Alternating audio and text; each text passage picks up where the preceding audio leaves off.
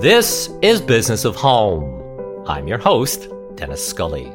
Every week I'll be speaking with leaders and innovators from all corners of the home industry. My guest this week is industrial designer and co-founder of the Healthy Materials Lab at Parsons School of Design, Jonsara Ruth. Jonsara's career took an unexpected turn following a business trip to China. There to oversee production of a new furniture collection, she witnessed firsthand the environmental impact of the manufacturing process, and it changed forever her outlook on how products are made. Today, through her work at the Healthy Materials Lab, she hopes to steer designers and the industry in the direction of making choices that are better for people's health and the environment. I spoke with Jonsara about the experiences that led to her current pursuit, what questions the industry can begin to ask about materials and ingredients, and the transformational role designers can play to change the world.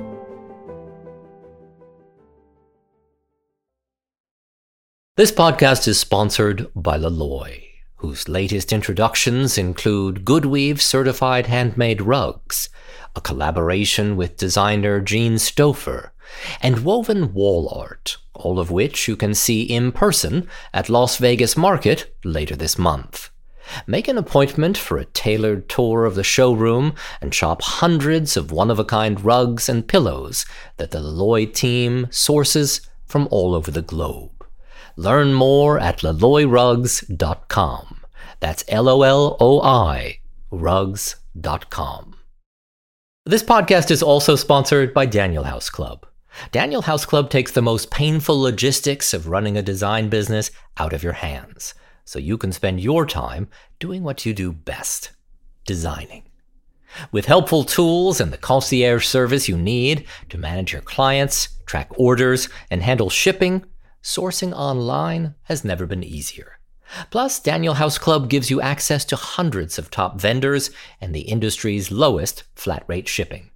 Join the club today at danielhouse.club. And now, on with the show. So, if memory serves, RISD, Rhode Island School of Design, right? Studying That's industrial design was how you got, and then a master's from Cranbrook and. I studied industrial. I just grew up with a pencil in my hand. Like I grew up drawing everything. I felt like drawing was my first language and English is still my second language. I think I chose industrial design because I knew that I wanted to serve others through the things that I make or do or draw. Like I want that to be a contribution to society in some way. So what did you think industrial design was? Because I didn't even know about it. Exactly. Okay. I mean, I didn't even know that. I grew up in the country and I was like, I want to go to art school. Like, that's all. Like, I kind of would like to spend my time with a lot of paint and stuff. Right. And I want to make stuff. And so I thought maybe I would go into painting or sculpture or something like that. And then when I was at school, they introduced this thing called industrial design. I was like, what does that mean, industrial design? Like design of industry? Like, well, and what ultimately did you discover it meant? It's like the design of all those things that you live with have to be designed. And everybody lives with things, stuff, furniture, to a teacup, to a spoon, to, in our school at RISD, they were designing the person who designed Cuisinart, the Cuisinart machine, food processing, was the head of the department at that time, or was teaching in the department. Really? Yeah. So Mark Harrison. So, they designed pens and they designed, NASA was always a partner. Like, what if we designed the interior of spaceships? And the way that RISD approached it was that in order to know how to design all this stuff, you needed to know the materials that they were all made of. And so the training, 2 years of initial training, was the more understanding of how to make things, cut things, weld things, not to become an expert necessarily, but to understand how the material performs and can be shaped. So understanding what things are made of and what they should. Somebody would say, you have to be sensitive to the material because it only wants to do certain amount of things. And if you're not going to do those certain amount of things, maybe you should switch to a different material. And then it performs in this different way and the form will follow in that different way. And I think about it, I was always interested in the found object and transforming it into something else. before I went into furniture design, I realized that my interest in all of this was, I thought it was all about architecture for a bunch of years. Like, oh, my interest is like making things, but we have to make space. We have to make, because that's what influences behavior. So I went and worked for architects in New York, and then I went to graduate school for architecture. And so it wasn't until after I had done architecture school that I realized, oh, wait, I can still take that thinking about how and apply it to furniture making. So after going through a Master of Architecture program and working with an old house in Detroit as the main kind of medium for my thesis, I realized that that idea of things and spaces shape our lives can be applied to any object. Doesn't matter if it's a 12-story building or a spoon. It can be applied to all of these things. And I also was still driven by this idea that everybody deserves to have good design. I felt like it should be democratic. It's like Bauhausian idea. Yes. Which is when I thought, what, I really want to go make mass-produced things. I want to design really good things that are mass-produced so that the price can be low enough and achievable for other people. But then you get to mass design furniture and discover some of the challenges of that process, right? That's right. So at the time I had some friends who were working with Martha Stewart, and there was all kinds of that thing happening. This democratic design was happening for sure when they launched the Kmart brand, for example. That was a big deal. It was really super cool. This idea that you could go and buy inexpensive things that were really well designed at Kmart. It was at that time after architecture school that I realized, if I could design really great things for mass production, that would be fun. And at that moment, Martha Stewart, the company Martha Stewart, was just about to launch a new furniture line that was a little bit higher end than Kmart, but still in the affordable, still kind of not super high end custom. So still kind of like, I guess it was like middle class residential furniture. And they needed designers. And I kind of stepped into that role right off the bat. There were two of us designing a lot of furniture. And the way that it worked was, Martha had collected housefuls of certain kinds of furniture. And we went and measured it all, down to the 16th of an inch, and then reproduced pieces and then built new collections off of those pieces and, made it part of her line, this line of Martha Stewart with Bernhardt Furniture. And we worked very closely with Bernhardt Furniture to make it mass produced. And I spent many, many weeks or months out of the year traveling to all the factories all over Asia, mostly, to visit the factories to make sure that designs that we were designing were getting produced in the way that we had designed them. It was all very industry focused, and I learned a whole lot. But I also, after several years in to that experience, realized that the furniture I was designing was being made in such a way and finished in a way that was polluting the air. I woke up early one morning at the hotel. We were in China, and I went for a run early in the morning before we had to go to the factory, and I couldn't really breathe very well. And the sky was kind of tinted green. And at that moment, oh my goodness, the stuff I'm designing is being made and producing the same pollution that I'm breathing right now. Yeah. And I'm just visiting, but there's people who live here year round. This is their home. And so I started looking for another way. I actually pitched at some point, to the folks at Martha Stewart. Gail Towie was the person who was creative director, and said, could we come up with another way to do this?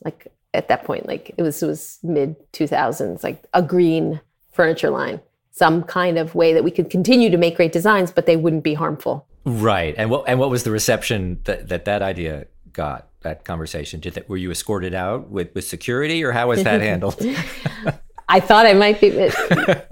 Gail was open to it to a certain, she said, you could spend your time making a big pitch and we could see how this could go. And, it just sounded like a really long process that I would have to really push forward. And I didn't even exactly know how that was going to all happen. And the door didn't slam in my face, but it wasn't something that anybody else was going to carry along with me. I would have to really pilot it. And anyway, at that same time, as things happen, I hear of this small startup that's trying to make green, healthy furniture. Right. And I think, oh, well, that's an opportunity. Let me learn all about it. And they had this other word in there. They said healthy. And I didn't know about that. I didn't know what that meant. I understood about like wood, FSC certified woods. And I understood about different production techniques. And I understood about carbon emissions, for example. But I didn't really know about what that meant. How do you make healthy furniture? I wasn't really sure about that. But I had the experience that they needed, which was like how to work with factories, how to make things in a mass-produced way, how to design things for a market that was a mass market. And so they invited me to join their team. And in exchange, I learned about, they had a board of advisors who were toxicologists and people who really understood that all those materials that go into making a piece of furniture have an impact on our health. And the idea for this company was to make children's furniture, start with the kids, because the kids are most vulnerable. Because as children, your organs are developing, your brain is developing, your skin is, everything's developing, your bones. And if you're exposed to toxics at that age, you can get deformities. And so the business idea was, let's mass produce healthier, sustainable children's furniture and get kids to be healthier so that everybody's future can be healthier. Yes. It was like a mission-based for-profit called Q Collection. I don't know if you remember them, but the idea. I do. I remember them so well, Anthony and Jesse. Oh, you do? Oh, yeah. Oh, yeah. No. It was incredibly innovative. And funny enough, I later worked for a textile company that was trying to only use the dyes that were non-carcinogenic. And later that would get folded in with the Q Collection. And so they ended up partnering Twill Textiles and Q Collection. Yes. So I did know that company well and admired so much of what you all were doing. And it seemed so early at the time. It seemed like so much of this conversation was new to everyone. And well, what do you mean? How are you going to do that? How are you going to make all of this healthier, to your point, and safer for everyone? Oh, that's great that you remember that. It was like early. It was early on. And like the original Q Collection, and my friend Helen Quinn was designing all those textiles. She had that textile background. And so she said, hey, there's this thing going on over here. Why don't you come? Yeah. So Anthony and Jesse they had this company and it was all custom. It was very to the trade, manufacture as it's needed, more custom furniture. And then this textile line that was all healthier. And the idea was like, well, couldn't we have a children's mass produced line? How do we do that? And that's when I joined them. So they were already having success in the custom line. But that's much easier to do in a way because you work very closely with the fabricator. But then how do you do it at scale? How do you scale that idea to be mass? And I came in, I said, okay, I want to do this, but I only want to do it if we can manufacture it in America. And that was partially because of this carbon footprint of shipping things back and forth to the other side of the world. But it was also because I realized that like the satisfaction that comes from making something, which I felt as a student, actually happens in the factory. That we think of factories as machines that make everything. And sure, that happens for like super mass production, like, things that are plastics that are blow molded or things that are made in the hundreds of thousands of parts are people spend the money on the tooling to make it robotic. But furniture that's made, 100 pieces at a time is pretty much handcrafted. Like it's pretty much people there putting things together. Absolutely. And I think so many people don't realize that even with some of the big American furniture companies, it's people. It's people. And that's what's so interesting. And we had so much know-how here in the States for so long. And, I had the advantage to having visited all the Bernhardt factories when they were still up and running right before the Martha Stewart line was the first line that they were going to experiment as a full offshore venture. Mm. And so we made a lot of the prototypes in the shops that they were still building. And there were great people and a great community of people around the building and pride about building the furniture. And I just really wanted that to be part of our American culture again, that we don't just ship all that knowledge offshore, but that we continue to have that kind of, blue collar, physical know-how in the fabric of our American culture. And Anthony and Jesse agreed. They said, okay, let's make it here. And that would be better anyway, because we can visit much more easily and much more inexpensively to travel. So we started, contacting wood furniture companies who could make our furniture. And we met some great companies. We ended up producing the first Green Guard certified cribs in the world. Green Guard was just starting at that time too. Right. And, they were testing, indoor air quality testing in chambers in Georgia. They would put a crib inside this kind of chamber, lock it up, and measure the off-gassing for 2 weeks. And then they would come back to us with a report. And we didn't pass. And we didn't pass. And we would go back to our factory and say, you know what, we have to change something. We changed the glues. We changed, I think the glues we understood. But we ended up having to work a lot with finish. How do you... the paints and everything. And yeah, I remember. We worked with Sherwin-Williams actually a lot to change the formula so it would be healthier. And eventually we passed the test in these air chambers, and we were able to put out there that we were Green Guard certified, and these were the healthiest cribs on the market. And that was huge. It was huge. And my learning curve in that time was huge, because I started to learn, a lot about these ingredients in paints and finishes that I couldn't even pronounce, barely, you're like, oh, what is that? So yeah, it was a great learning adventure for me, but it was also it was just an exceptional time to be able to introduce something new to the market that was really meaningful to people. And it was so poignant because, and I remember Jesse was sort of getting called away, if I recall, and it needed to go off and have a different life with family and be in the mountains or something, if I remember. Yeah, that's right. That's right. Right. And, just as we were lifting off, it was also 2008 and the stock market is crashing and, the recession is coming and we need new venture capitalists to invest. And, we're on our way, but we need a little bit more injection of more. And I think the energy Jesse's kids were getting older. He wants to raise them in the mountains, and we need more. So the whole thing just said, you know what, that was a good experiment. Such a weird time. It was like right at that time that all these wood manufacturers were closing too in this country. They couldn't make it anymore because there was so much. The big companies were sending them all offshore, and they just couldn't compete. The American made could not compete with these offshore companies. And so they were closing. We made cribs with one factory. And just as we got a great run off the line, they would say, you know what, we're closing our doors. And then we would move to another factory. Same thing after a couple of years.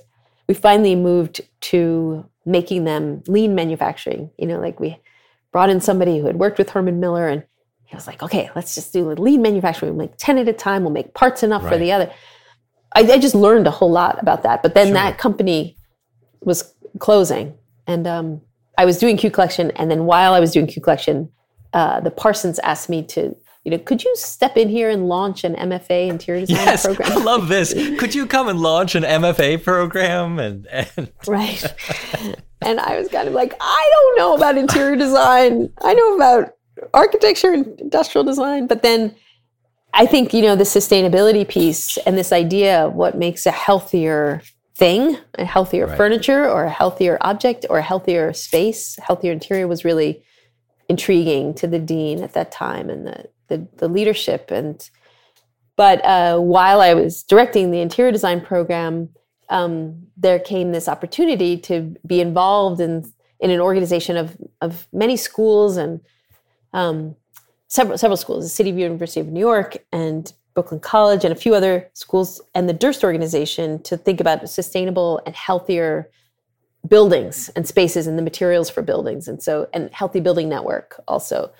And so I started joining those conversations with a colleague of mine named Allison Mears, who at that time, she was a director of the interior design and architecture undergraduate program and then moved into a deanship at Parsons. And we were very interested and started attending these meetings. And then this opportunity came about with the Healthy Building Network to apply for a grant together, a big grant, to fund an effort to find healthy materials and transform affordable housing to be healthier. And we were going to do this through like multi-pronged approach, a collaborative grant where we would set up a lab at Parsons called the Healthy Materials Lab. Healthy Building Network would continue to do what they do. They were associated with the Green Science Policy Institute, which really advocates for policy change in chemistry. And then a Health Product Declaration Collaborative, which was saying, transparency, this idea that we need to know what the ingredients are, is really imperative in this whole process. First, we need to know, but then we have to set up an entity that really, makes that nutrition label for building products evident, helps manufacturers declare what's in their products, and then helps evaluate them. And so that's what the Health Product Declaration is all about. Declare what's in your product, and let's see. So that all needed funding, and we were given this grant, all 4 organizations, as a collaborative venture. And the project is called the Healthy Affordable Materials Project. And that was very exciting. The gift, the receipt of this grant meant a game changer for us. And my, Allison Mears and I pulled away from our other positions. I kind of stepped away from the directorship of the interior design program. She stepped away from her deanship. And we started this small research lab at Parsons to really explore this idea of healthier materials for affordable housing. What does that mean? But also, how do we build awareness in the architecture and design community that this is even a problem? Because most people don't know. I didn't know before I went to Q Collection that this was even an issue that we needed to be aware of. I mean, many people know about, Forest Stewardship Council, FSC. We need to protect our forests, so we can't have mass logging. Those kinds of pieces of sustainability are more understood. But this kind of invisible toxicants that come into our homes from the things that we buy, or that our homes are built from materials that have toxics in them, most people didn't know at that time. And this was 2015 that we started the Healthy Materials Lab. And we didn't really know how we were going to make all this change. Okay, now we have some money. Now we can set up this lab. We can hire students. We can hire some faculty. What do we do? How do we set this roadmap? Eventually, what we realized is what we could do is we could offer education to folks to get them, up to speed with the way we understand it now, and get other folks to understand the material health is a real issue. And we could also do our own evaluation of materials and provide that information out there for free on a website and just say, here are some examples of healthier materials that you could build with. And then we could start to engage people who are designing or building or developing affordable housing and say, hey, look at this, use these instead of this. And just start there, flip out one material for another. And that's a first step.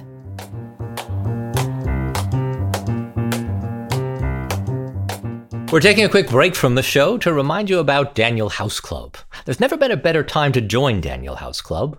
July 21st through the 23rd, Daniel House Club is celebrating Founders Day. All weekend, Daniel House Club members will move up 1 tier. That's 3 days to enjoy an additional 10% savings on top of the industry's lowest trade pricing. It's time to take control of your design business and join Daniel House Club today at danielhouse.club.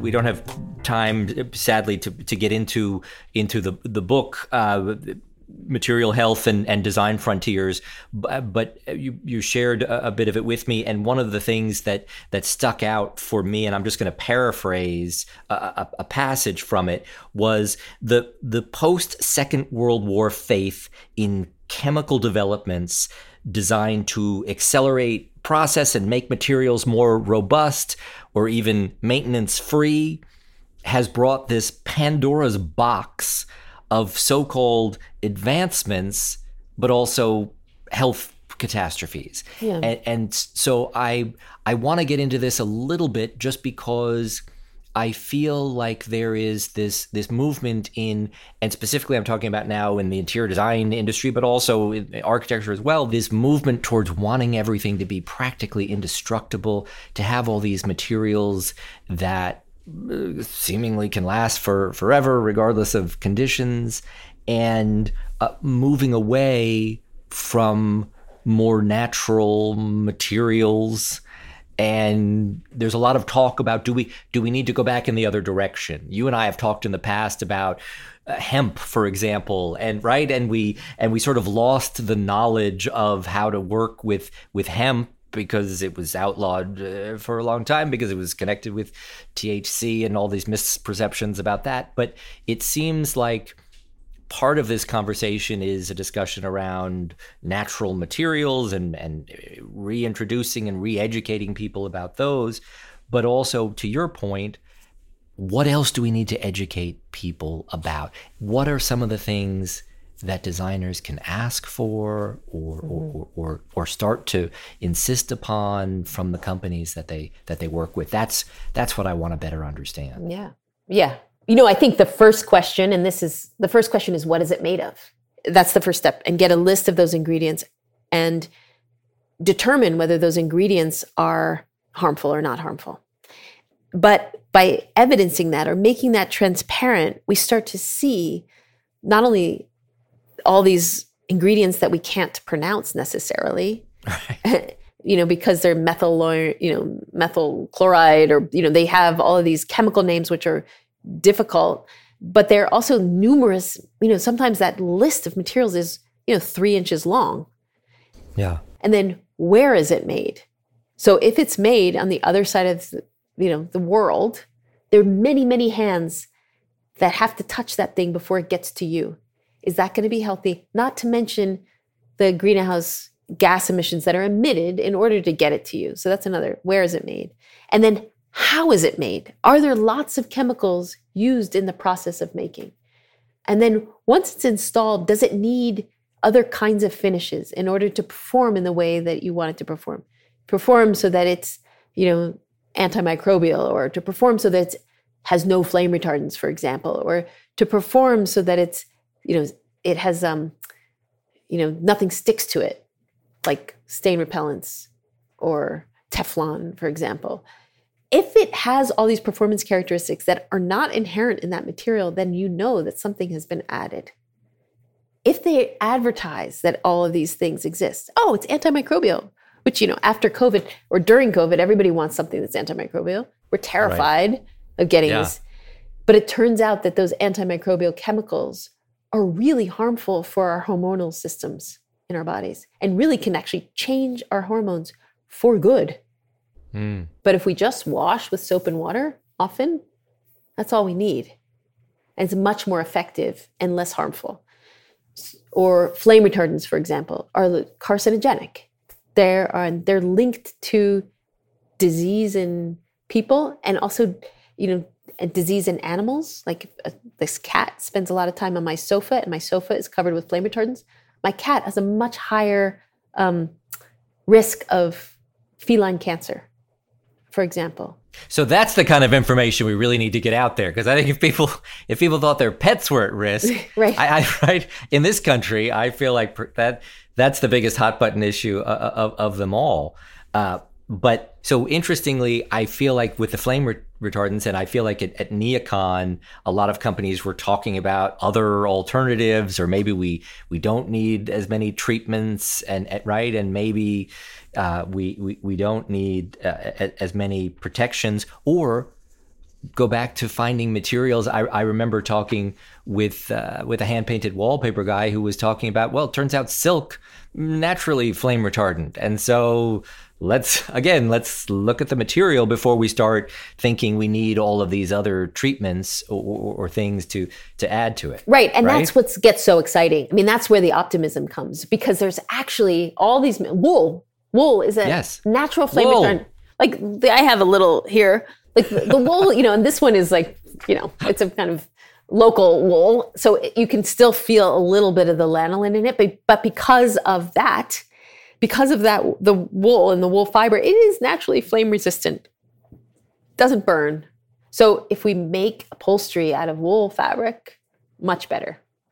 Wool also absorbs toxics from the air a bit. So it has a lot of, wool is another one of those super materials. Exactly, that we used to make everything out of. Exactly. And then we shifted away because all of these newfangled and again, chemicals have made so many false promises to us over the years. And when we were talking recently about even trying to wrap our arms around 6,000 or 7,000 of the chemicals that we can talk about easily, when it turns out PS that the EPA says, well, actually, we've got about 68,000 chemicals that we've identified in this sort of toxic category in one way or another. It's just like, how are we ever going to compete with the chemical industry's ability to introduce newfangled chemicals that, again, have some promise of making things indestructible, but maybe things shouldn't be indestructible. Right. Exactly. Do we need them always to look like wood floors, right? For example, yes. Like, do we always need them to look like brand new wood floors that are plastic, that actually don't feel so great on your feet if you walk around barefoot? If your feet stick to the plastic of the vinyl, the luxury vinyl tile, it's not so luxurious, actually. Exactly. But it's going to last and it's going to look okay. And, but then the impacts that come from that vinyl are so tremendous that, why can't we just turn to some other options? And engineered wood floors, for example, are less expensive than solid wood, and they can use really good glues, and they can be made pretty durable from, bio-based finishes. But if we turn to things that are plant-based or mineral-based, they're regenerative. They'll come back. We can plant a new field of hemp next year. We can plant new straw. We can plant new trees. Trees grow much slower, so we have to be more careful with trees, actually. But we could use the waste, the waste products from trees that are usually often go to landfill. We could use that waste. We can use silk. That's an amazing idea. Right. Yeah, it's amazing quality of silk. So we can use these more natural materials because they are regenerative. And then in their regeneration, hemp in the field actually regenerates a previously toxic soil, for example. So if it's growing in a field that once had pesticides, that soil will be regenerated over a number of years to be healthier, just because hemp is absorbing some of those toxics into its plant matter.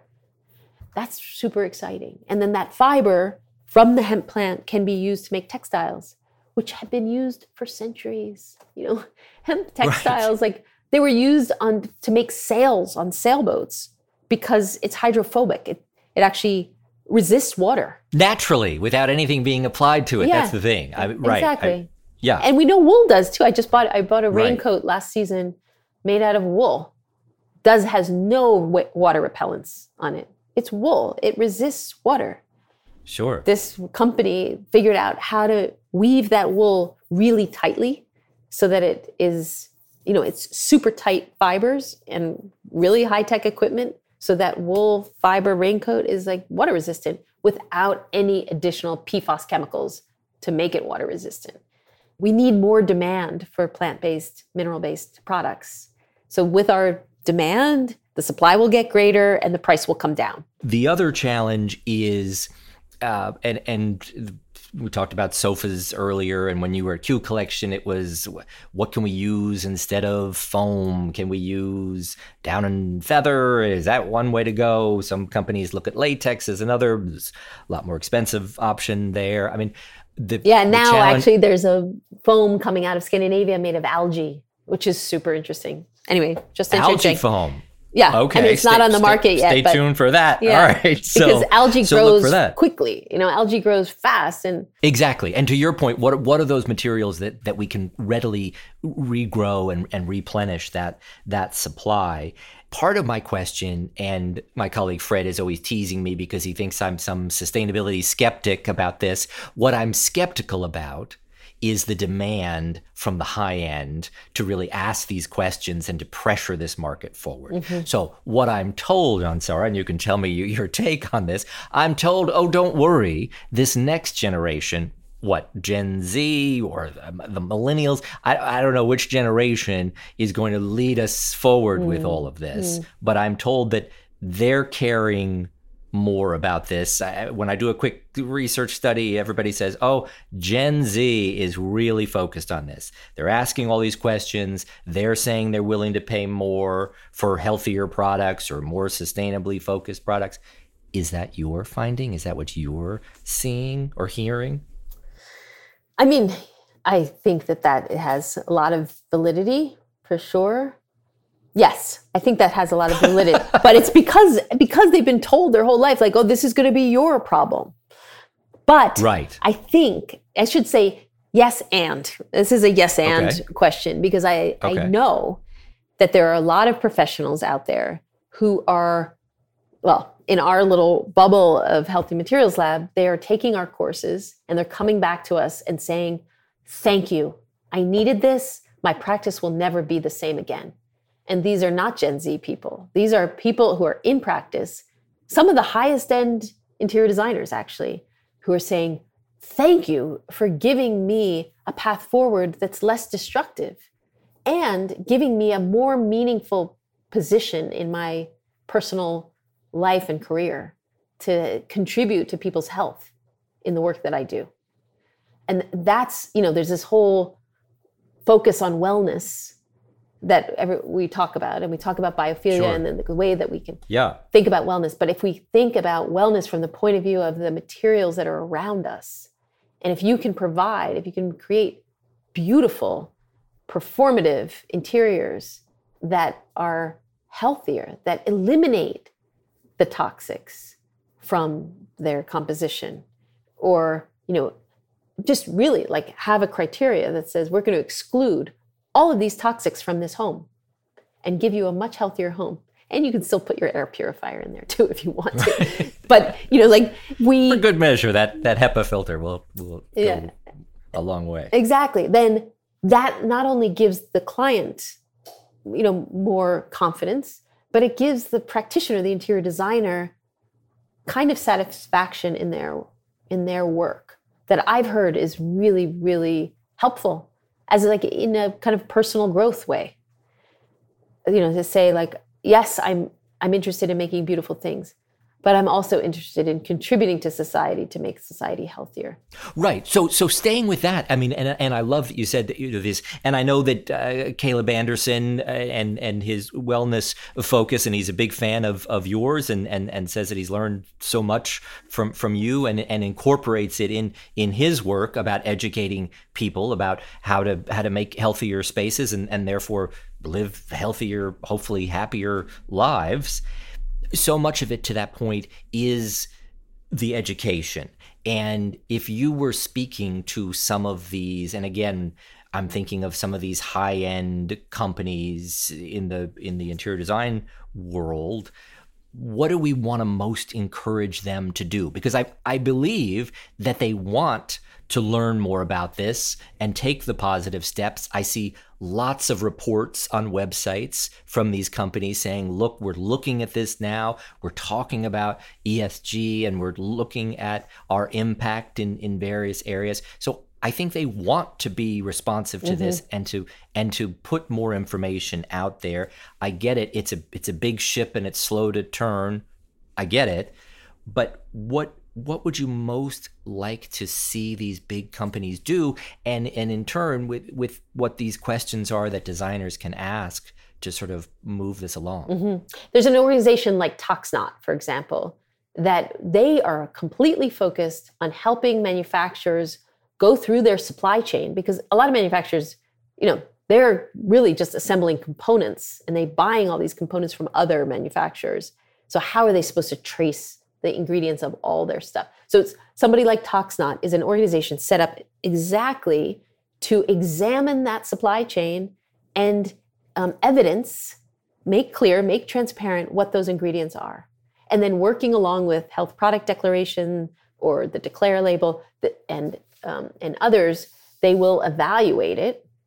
So the health product declaration and declare label will evidence those ingredients. And for a designer or a consumer, just the mere fact that a manufacturer had the conscience to want to expose what their ingredients are, to say, yes, you can see inside our back doors, this is what our ingredients are. That will give consumers and designers confidence, just as that. But the next level really is then assess what is in that stuff, what is in all those ingredients.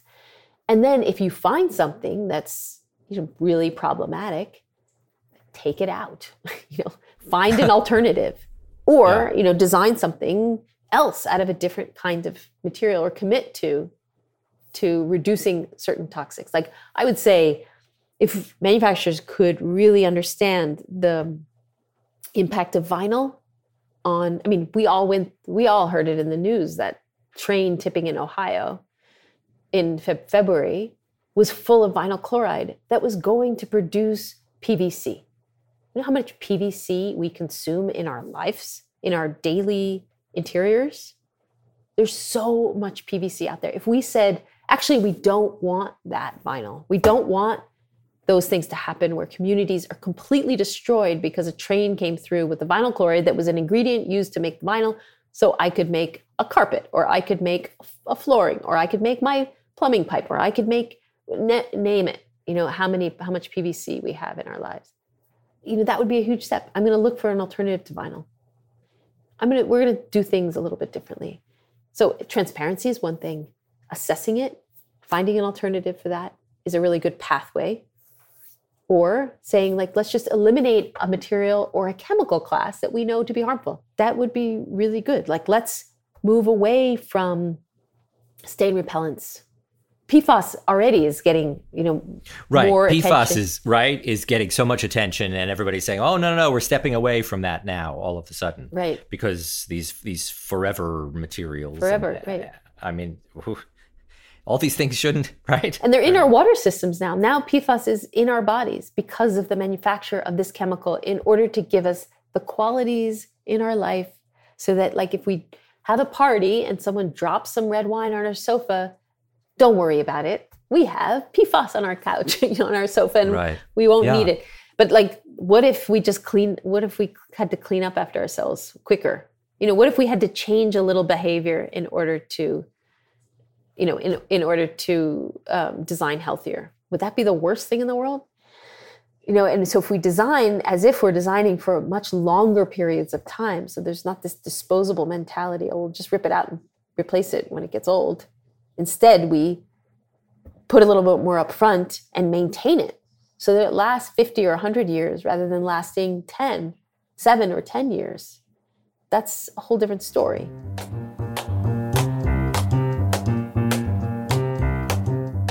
We're taking a quick break from the show to remind you about Loloi, whose latest collections include a summer-ready batch of outdoor rugs for all decor styles and all kinds of outdoor spaces.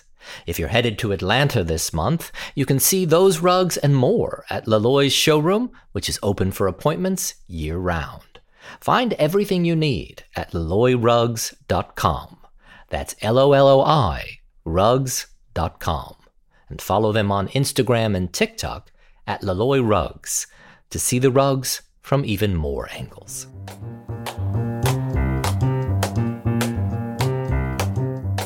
When you were talking earlier about the interior designers that you had educated about a lot of this, was that a course that they took? Was that something that they learned through the Healthy Materials Lab? What was that? What kind of training were they getting? Because I'm sure a lot of designers would like to get that training. Yeah, no, that's great. The Healthy Materials Lab, so one of the things we did when we established the lab, and we were thinking about how are we going to change the world with this idea? How are we going to get all designers and all architects to understand that this is an issue? So we created an online course. It's a course that's made up of 4 sections, which really takes somebody through the very beginning stages of this. It's why does this matter? What is material health? What are how do we understand building products and chemistry? And then how do we start to make change in practice? And so that's the way the courses are laid out. And because we believe in affordability, the price is really affordable. I think it's $100 for all 4 courses. It's like, oh, really? Super affordable. Okay. Like we really just want to incentivize change, and yes, we don't want it to cost a lot, and we don't want it to, it's in depth. So it requires somebody to focus. There's like 26 hours of coursework there. So where can anyone listening to this go to find out more information about this? Because this sounds like the big step forward if just people could, take this course. Exactly. So where do they go? Where should we send them? Our website has it. So it has a link right there. So that's the easiest place. It's healthymaterialslab.org. And then you can go to the Learning Hub, /Learning Hub. That's the easiest way to find it. All right. In wrapping all this up, I just want to summarize for listeners. Your hope is that people will begin to ask more questions about ingredients and materials to better understand the ramifications for what it means that these materials that don't inherently have these characteristics and that now magically do, what it means has happened to them, what treatment they've gotten. And it sounds like you want the industry to ask its own questions and look for healthier alternatives for many of the materials they use. When it comes to the issue of carbon footprint and all these products coming from Asia, for example, how should we think about the environmental impact of all of this transportation? Yeah. And I was talking to somebody recently about this because the big new focus is embodied carbon. Right. The carbon embodied in a material because throughout its life cycle, it's been expending carbon at every point. Yes, transportation is part of that embodied carbon. But what we really need to count is all the carbon that's been emitted, let go, greenhouse gas emissions that have happened throughout every one of those processes. And we add them all up. And we call this is the total embodied carbon of a particular material. So I'm saying all this because we had a very interesting series of conversations with sustainability folks who are amazing at Miller Knoll. And they're very focused on this embodied carbon of their products. What they found in their analysis, and they put a lot of resources towards these analyses, is that the transportation piece of this is the smallest contributor of all of the carbon that's emitted throughout the life cycle of a product. The quantity from transportation, although it's significant, is not the highest emitter. It's the actual making of a material itself that is the high emitter. So the making of the material and whatever process and whatever chemicals and machines and all of that. And all the chemicals all the emissions from making the chemicals themselves and all the ingredients to make a chair, for example. Right. The actual transportation of that chair from Asia to, on a ship to California, put on a train, moved to Michigan, is not that high in comparison to all the emissions that happen in the production and all of that phase. So that is a very interesting fact that I've been holding on to. It's really interesting because for so long, even back to my own experience, I thought that we have to make it in America because it will be lower carbon emissions. Yes, and it isn't actually the highest contributor. The contributor to making synthetic chemicals or to making plastics, for example, to pulling oil out of our earth, refining that oil, that petroleum, into a usable, distilled into usable components or molecules that can be used to make plastics, and then making the plastics, that is the high contributor to carbon emissions. What creates the real tipping point? What catches us up to the Scandinavian countries, for example, or so many of the regulations that Europe already has in place around so much of this, that many of the things we're talking about today aren't even a conversation there because so many things just aren't permitted already. Right. You can't do that, right? So we don't have to control that production process because you're not even allowed to make stuff that way. Exactly. Right? What would create that tip? And again, we talk about this, it's always going to be the next generation. And we keep telling them, you're going to be responsible. So now we've put it on the 22-year-olds out there. It's going to be all yours to take care of. But really, they don't, they can't make all that happen themselves. The wealth transfer hasn't happened, first of all, yet. Yeah. They're not controlling that huge amount of spending. It's still all the baby boomers have all the darn money. Yeah. And I'm not convinced that they've got their foot to the pedal of making this change in a meaningful way. What is going to tip the scales ultimately? Well, I mean, I think you put your finger on it. Like, if we could have regulation, I think regulation would be great. And we're seeing that a little bit with PFAS. We're seeing that a little bit with some of these the reports that have come out about the poor labor practices in making LVT, for example, that have just come out in the last few months. So yes, regulation is one. But, here we are in the, you can do it, the American dream, capitalist society that America's built on. At the same time, as designers and as architects, as interior designers, we have a lot of control in our purchasing power. Yes. A lot. So those baby boomers, if we as designers can educate our clients to say, hey, here's a better option that will help your next generations, not only in their health right now, but in their livelihood for the next 100 years. If we make these other choices, then we can turn the manufacturers, because I know, and from the furnishings industry, those manufacturers are looking to us to tell them what to do next. And if we say, this is what people are buying, this is what we want to buy, they will change manufacturing processes even if the regulation is in place. What if we could somehow white boucle healthy design? Like, to your point, I don't know what the heck happened with white boucle, that there was obviously so much demand for it that it's everywhere, right? Yeah. But every manufacturer felt they needed some bit of, literally, I was sitting on a stage yesterday in Atlanta, and all the chairs on the stage were all white boucle because the demand was just such that all these manufacturers felt, yes. So whatever pressures we put, or whatever notion we put in all those manufacturers' heads that they had to have white boucle something to offer the market, what if we were able to do that with healthy design? Yes, exactly. Except that it wouldn't be a trend. It would just be the future. Well, yes, it would just be. Like, of course you wanted to have this forevermore. It would just be a foundational building block and an assumption that you would make without even having to think about it. Exactly. And I think that's what has to happen. We need more designers to know that this isn't just an imperative, and then demand that of those manufacturers. And the manufacturers will go back and produce it just like they do with the white boucle.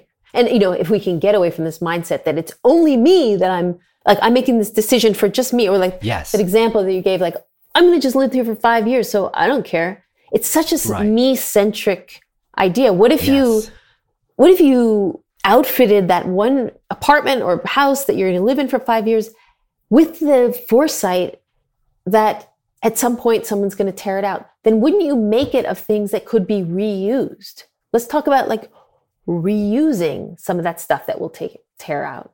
Let's talk about don't use flooring that needs to be adhered to the floor, that needs to be peeled up and thrown away. Use flooring that clicks together.